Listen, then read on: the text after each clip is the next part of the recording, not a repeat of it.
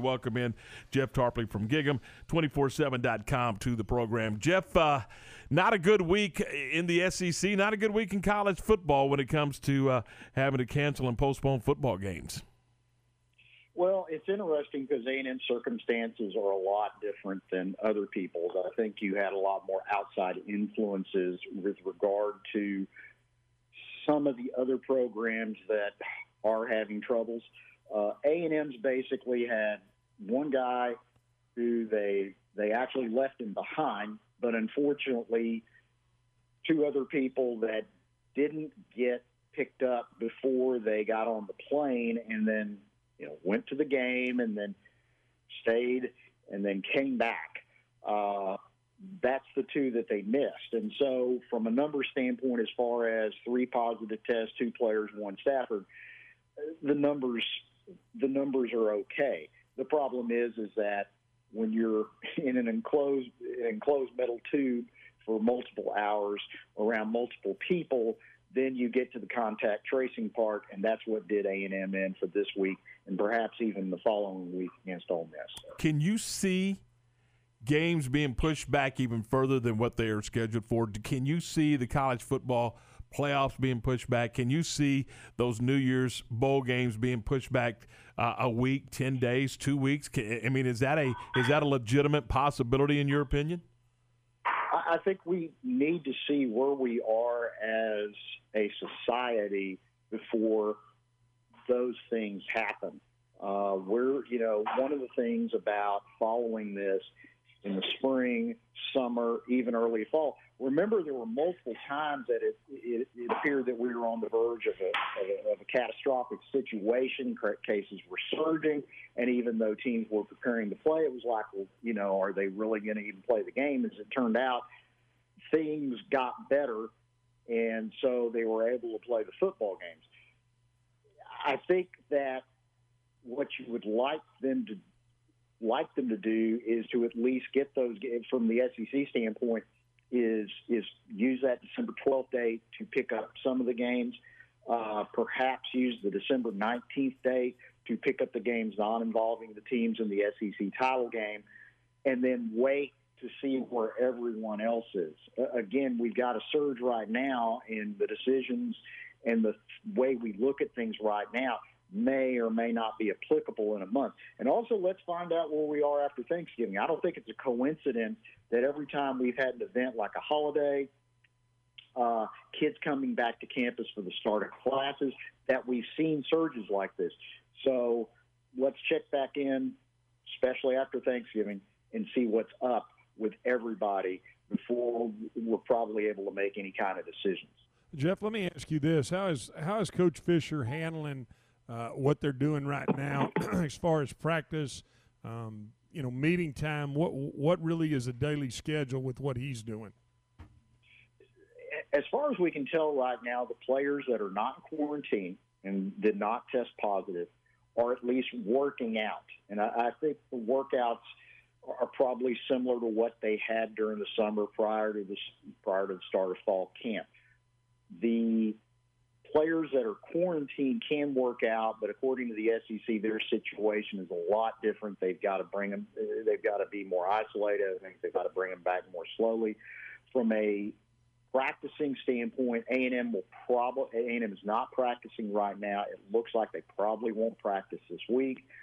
In all likelihood, they won't return to practice until next week.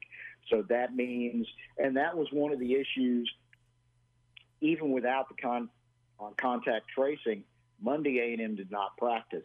And no matter what happened, however many people they had in contact tracing, if they couldn't have practiced Tuesday, that would have made playing against Tennessee very, very problematic. So A&M's going to have to get back to a setup of regular scheduled practices, and that would start at least from a meeting standpoint on Sunday, because that's usually the day that they get back from games, and they do have meetings, and they kind of have Monday off. They have the media days off. For right now, though, it's all Zoom and individual workouts in all likelihood. You have an article out right now about Ryan McCollum. What makes him stand out to you? Everybody talks about Isaiah Spiller, Carson Green on the offensive line has gotten a lot of praise this season. At right tackle, Jalen Weidemeyer is a very exciting tight end. But Ryan McCollum, last year I think A&M really missed him. Colton Prater was a capable player at the center position, but McCollum is a little taller. He's able to play with a little more length when he gets locked up with people. He's able to get a little more drive when he gets latched on with folks. You watch McCollum when he does make contact, he's able to sustain that contact off of what are called combo blocks when you have center and guard take an interior lineman, and eventually one of them has to slide off and get to the second level against a linebacker. Last year on when A&M ran inside zone, outside zone, they had a very problematic time getting off of that double team and getting to the second level. This season, they're able to get a guy off to the second level, and a large part of that is due to the fact that McCollum is able to stay with those blocks one-on-one. He's able to do something with a nose tackle, take him down, tie him up, to the extent that the backer doesn't fill. He doesn't on outside zone. He doesn't fill on inside zone. And so you're seeing, that's one of the reasons Isaiah Spiller is generating the yardage that he is, because he doesn't, not coming into contact with those guys until he's cleared the line of scrimmage. Those guys aren't able to fill, and so that's a big advantage for A&M's run game. Where do the Aggies stand at right now with Shamir Turner from DeSoto? I'm not a recruiter. I'm not actively involved in recruiting, so I'm not sure exactly where they are in that regard. I know they do feel pretty good about about their chances with him. He's one of those national recruits, though, that it's just going to take a while to play out. And it's interesting, too, because I think the NCAA actually extended the period with regard to taking visits, the period in which you can't take visits, that kind of thing, due to our current circumstances. So it's going to be interesting to see how all that plays out with some of these guys who are coming down the decision time frame. And especially, too, because here's something to think about from a recruiting standpoint. If you're getting games pushed back to December 12th already, which has happened with A&M Tennessee, if you get more games pushed back until the 19th, well, that's around signing day. And normally that time of the year is open. So these coaching staffs are really going to have to pull double duty on these guys that they get in the early signing period in December, not just from a preparation standpoint, but also to continue to work on those guys until the last possible minute. Interesting that you bring up that. We've talked a lot about the difficulties that it has this pandemic has created for football teams preparing and going to play games, but just the recruiting process has changed 100%, hasn't it, Jeff?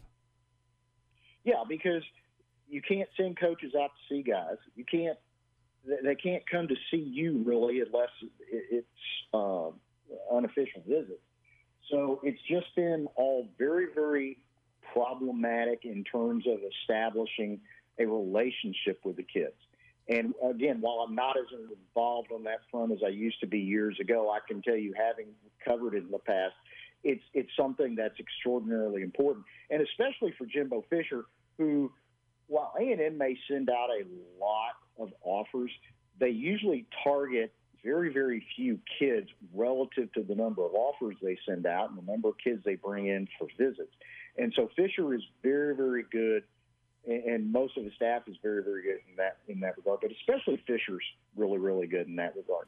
And so he's having to work these kids differently than what he's used to. It's not so much of the fact that, hey, Fisher's a very personable guy. He's very, very impressive one-on-one. So he's having to do that over Zoom or some other means as opposed to in person.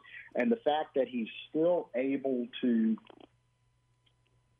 get that part of his personality to come through, the guy that's from West Virginia, that's a very down-to-earth guy that can relate to just about anyone, he's still able to get that part of his personality to come through electronically. And I think that's really helped A&M hold its own in a time where some, schools are not exactly able to do all the, necessarily play to their strengths in terms of being able to communicate with kids and then eventually close out their classes. All right, Jeff. Hey, appreciate your time. Tell us what we can see on gig'em247.com. Well, this week we had an unexpected bye week, so I've done articles on A&M center Ryan McCollum. I did an article on Buddy Johnson, who is A&M's Mike linebacker, who also felt is the most unappreciated, underrated, unsung player on the defensive side of the ball for the first half of the season. We're also going to keep you updated within threads on what's going on. Hey, is A&M practicing? Are they not practicing? What's the outlook now for the Ole Miss game? Because we all know what it is for the Tennessee game. What's happening in the rest of the conference with regard to this? Because it's just a really, really interesting time. And you kind of have, we not only have to be all hands on board for all of this, but in order to keep up with things, you guys have to be on board all the time as well. And we're glad to do that for everybody that subscribes to our site. Hey, Jeff, thanks so much for the time. Jeff Tarpley from gig'em247.com.